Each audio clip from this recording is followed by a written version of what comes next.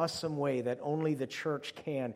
There should be something special about when we gather, a special presence of God. But that doesn't always happen. Or if it does, we're not aware of it. And too often we're more horizontal in our churches than we are vertical. In fact, you can kind of classify churches in different areas. There's a tradition church, there's ritual church, there's felt need church, emotional hype church, rules church, Bible boredom church, relevant church, hip church, social conscience church, and many, many others. And they all have one thing in common, is that they're all horizontal substitutes for God. And what I want to ask this summer is, are we a God church? Well, of course we're a God church. Well, is God our focus? I am going through, I'll just be honest, a vertical orientation in my personal life right now. And it is exciting. I have been challenged to focus more on God. And to live more vertically and not so horizontally. To focus on His greatness, His bigness, His goodness, His presence, His grace, His world. I am being reminded that all of our issues are God issues at heart. We need Him in every facet. When I see a marriage that is struggling, I think to myself, they need God more than anything else. When I see someone's finances are in a mess, the first thing they need is God more than anything else. If someone's life is wonderful, that everything's going great, I really think they really need God, maybe even more so. I see a kid on the ball field, and man, that kid needs God.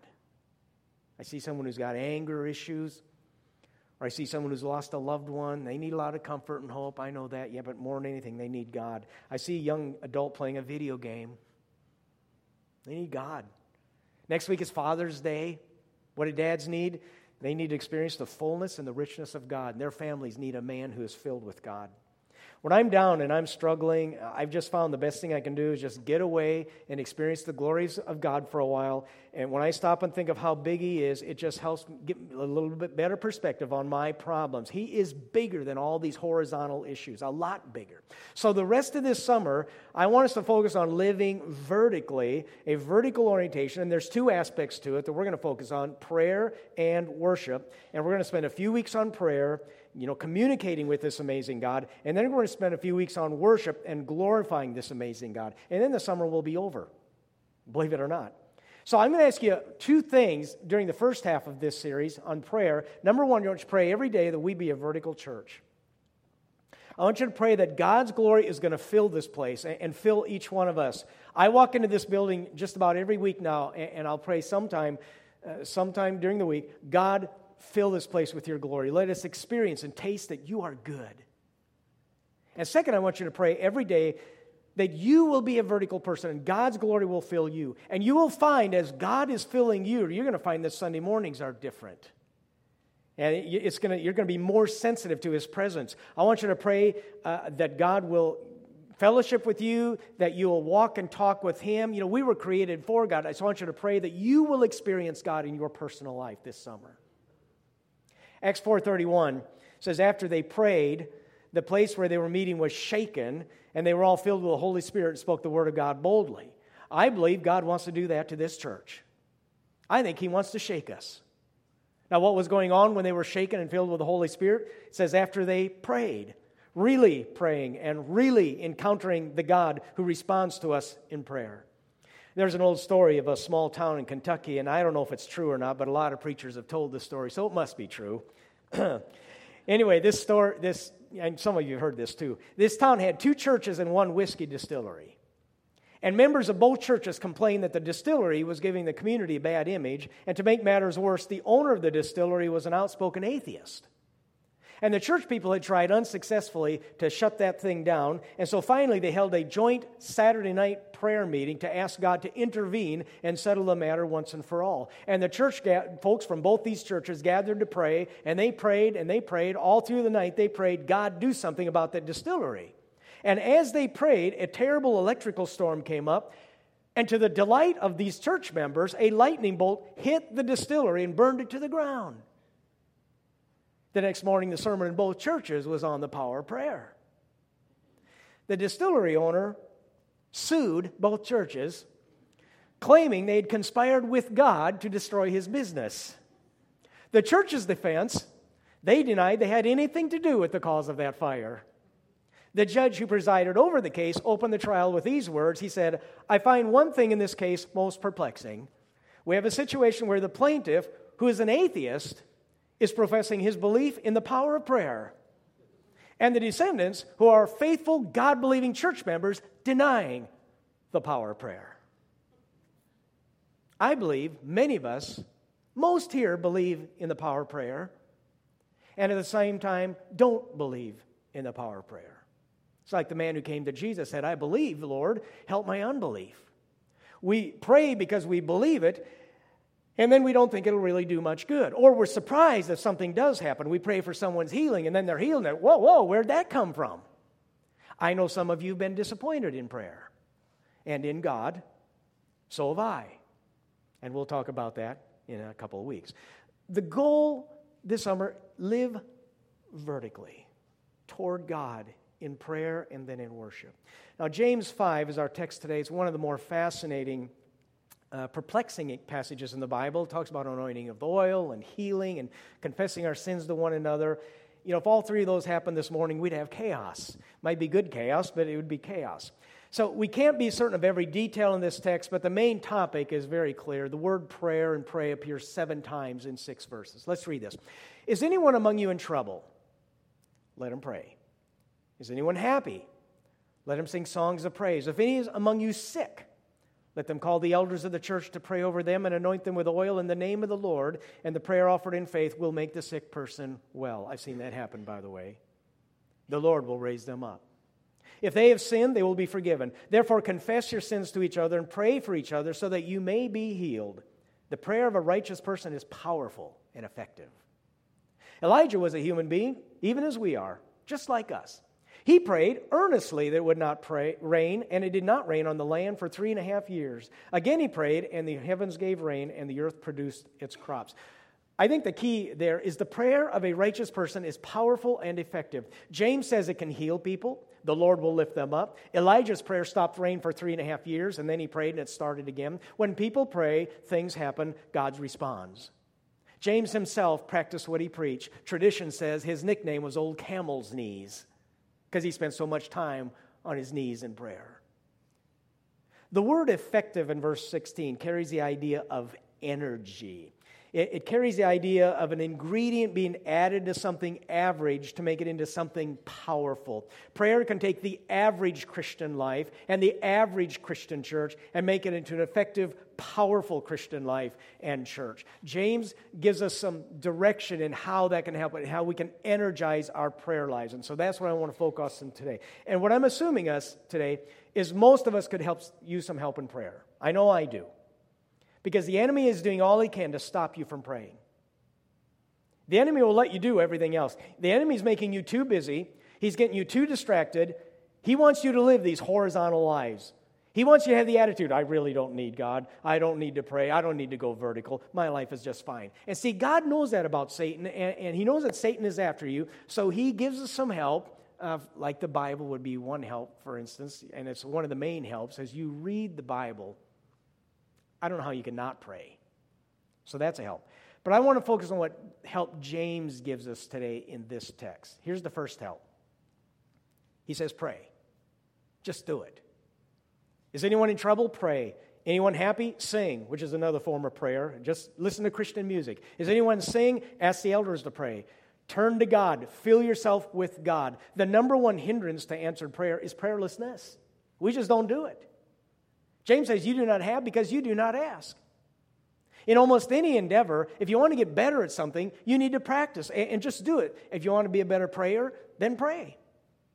Now, there's several reasons we don't pray, and I wish I had these on the screen, but I don't. But I'm going to give you 4 reasons we don't. And the most common one, I think, is we don't think it will do much good. We don't believe what James says here. It's a waste of time. Well, I prayed once and it didn't do any good, and we'll talk about that in a few weeks. Second reason, we're too busy. Got other things to do. I have more important things to do than to talk to the creator of the universe, the one who holds everything in his hand and has the power to change anything. I've got more important things to do than to talk to him. Another one is we really don't think we need God's help. I'm fine, thank you. And it's usually when you go through a crisis that your prayer life improves. When we're in trouble, and maybe that's one reason God allows crisis in our lives, to get our attention. Hey, you need me. And then a fourth reason, we really don't know who this God is. We have an inaccurate or a way too small view of God. You ever stop and think about Him? Sometimes I think just stop, just be quiet. Prayer needs to include meditation on just who this God is. Next year, I think I'm going to do a whole series on God and who He is. But for now, I want to talk about encountering Him. And James reminds us in good times, in bad times, if you're sick, if things are going well, either you pray. It is effective and it'll make a difference. See, I have to remind myself, when I work, and when I pray, God works. And I'm a lot more effective when God is working. There is so much I cannot do, so much that is out of my control. Same with you. Moms and dads, there is so much about parenting, that is just beyond your control. You cannot do a lot of things for your kids. They're just thinking, like the culture, you can't change that, you can't change the economy, you can't change this teacher, whatever. None of us can change people's hearts and minds. We have very little power what's going to happen tomorrow, very little power what's going to happen even 5 minutes from now. We have so little control over the economy, over the weather, but the prayer of a righteous human is effective and powerful. So just do it. Second help, church leadership. Is anyone sick? Call the elders. Why the elders? Well, whether they want to or not, they represent the church and, in a sense, represent the presence of God. And later on, we're going to have a little prayer time, and we're going to have the elders down here with the prayer counselors. You can come and pray with them during the communion time. When the church leaders show up to pray for someone, it is a boost to that person's faith. And the church leadership should lead the way in prayer, and they do here. I'm so proud of our elders. There's a mantra found in many churches say, we need more elders, and we need more leaders, and we need more, that kind of stuff. And I believe that's true, but more important than quantity, more important than more elders and more leaders is we need better leaders, the quality. You need a better preacher. Amen? I totally agree. Get that person who said that. Anyway, but you need a better preacher. I didn't say a different one.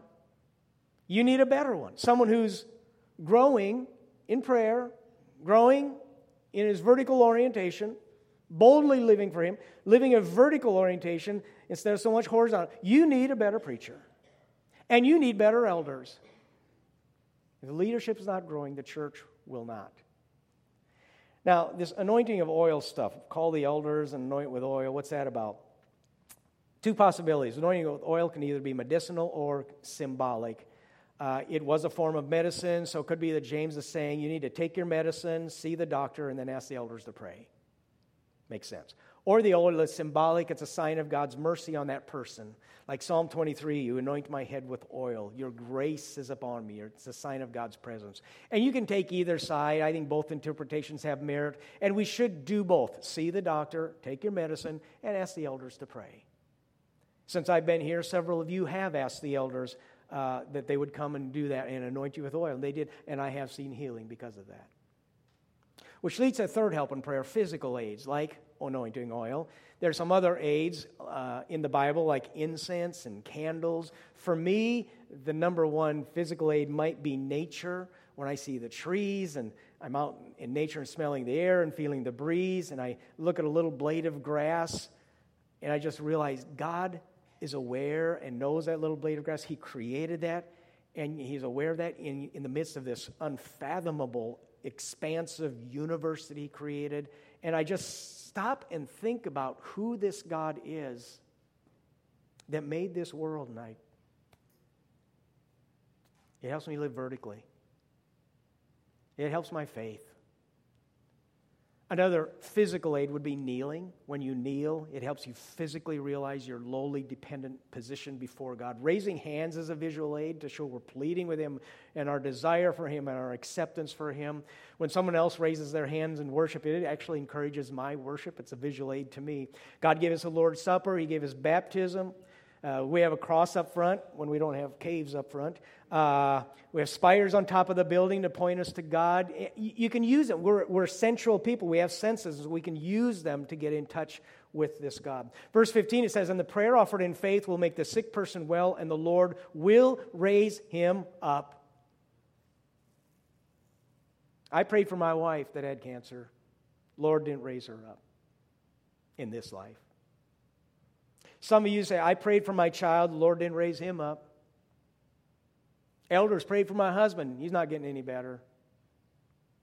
Kind of like the announcement in the church bulletin, due to the preacher's illness, Wednesday's healing services will be discontinued until further notice.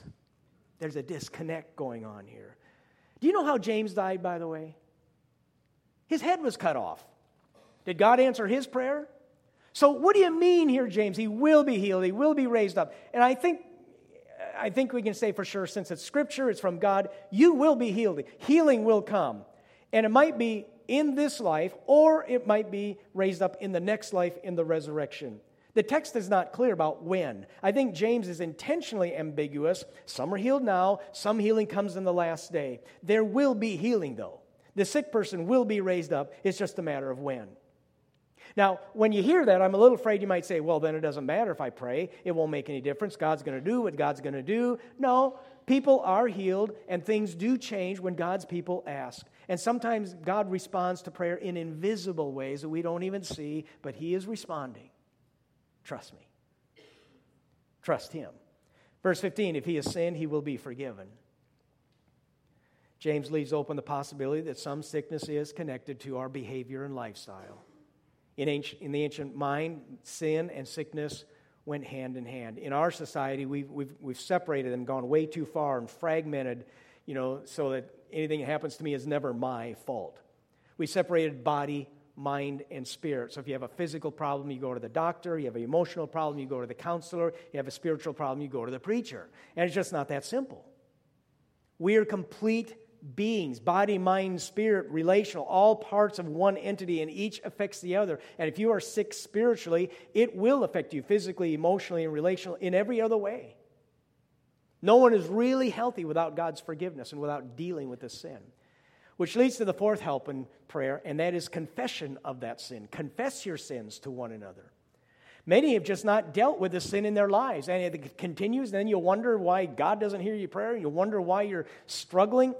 We like sin. We enjoy it. And then we wonder why we have these troubles. It is human nature to not confess. It is human nature to keep secret our dirty underwear. We don't want people to see what we're really like, even if it's hurting us. I've heard a phrase years ago from a preacher, and it's always stuck with me. We're as sick as our secrets. If you have a problem with internet, lust, pleasure, money, gossip, alcohol, work, apathy, whatever, you will not overcome it without confessing to God and to another human being.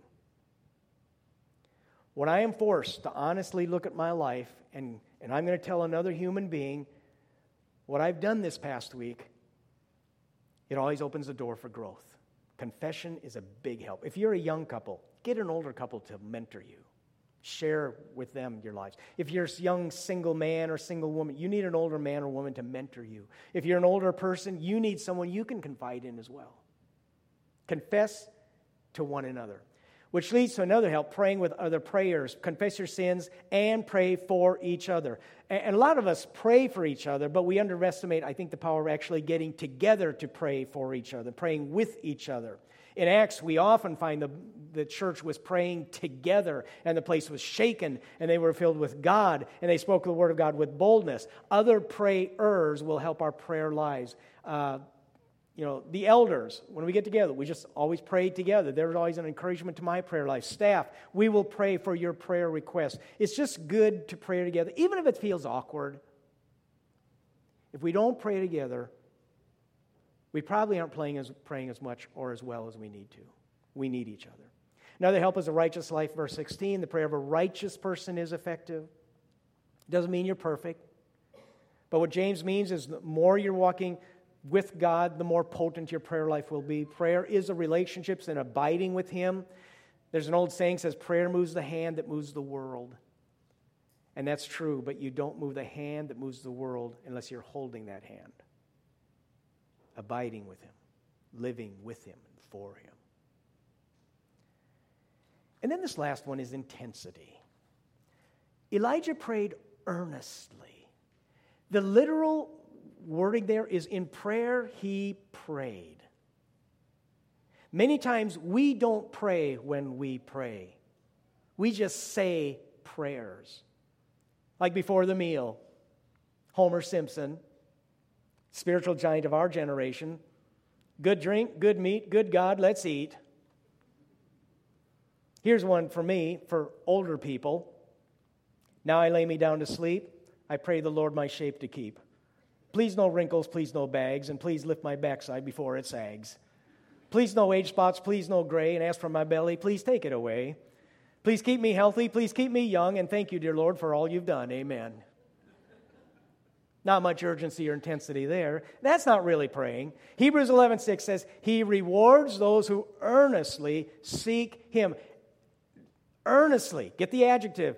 You don't have to be a super giant to earnestly seek the Lord. In fact, James wants us to know Elijah is a human just like us, even as we are.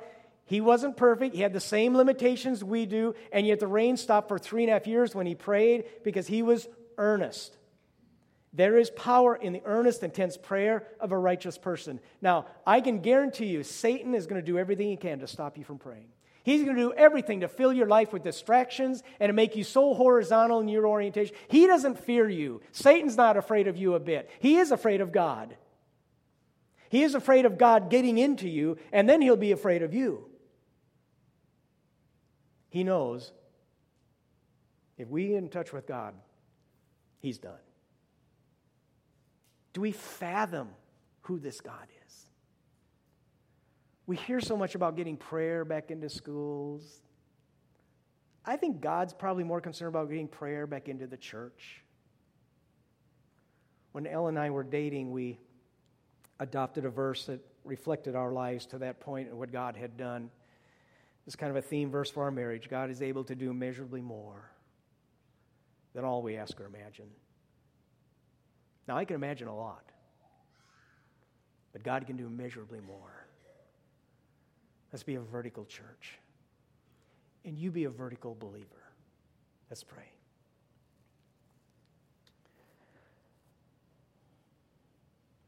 God, I am praying that you will fill us. It is amazing that you would even hear us and be here today. It is even more amazing that you would respond to our prayers. But maybe the most amazing thing is that we don't pray. At least not more. Because we have you, the creator of this amazing universe, ready to respond, wanting to respond. And Lord, I pray you press the reset button on us. And forgive us for our lack of prayer. Thank you for these helps. Thank you for other helps like the Bible and the Spirit that lives and breathes in us. And Lord, we're praying that this summer will be a vertical summer. And they will catch a glimpse of who you are. Shake us. Fill us. May we see your glory and experience it. Through Jesus' name.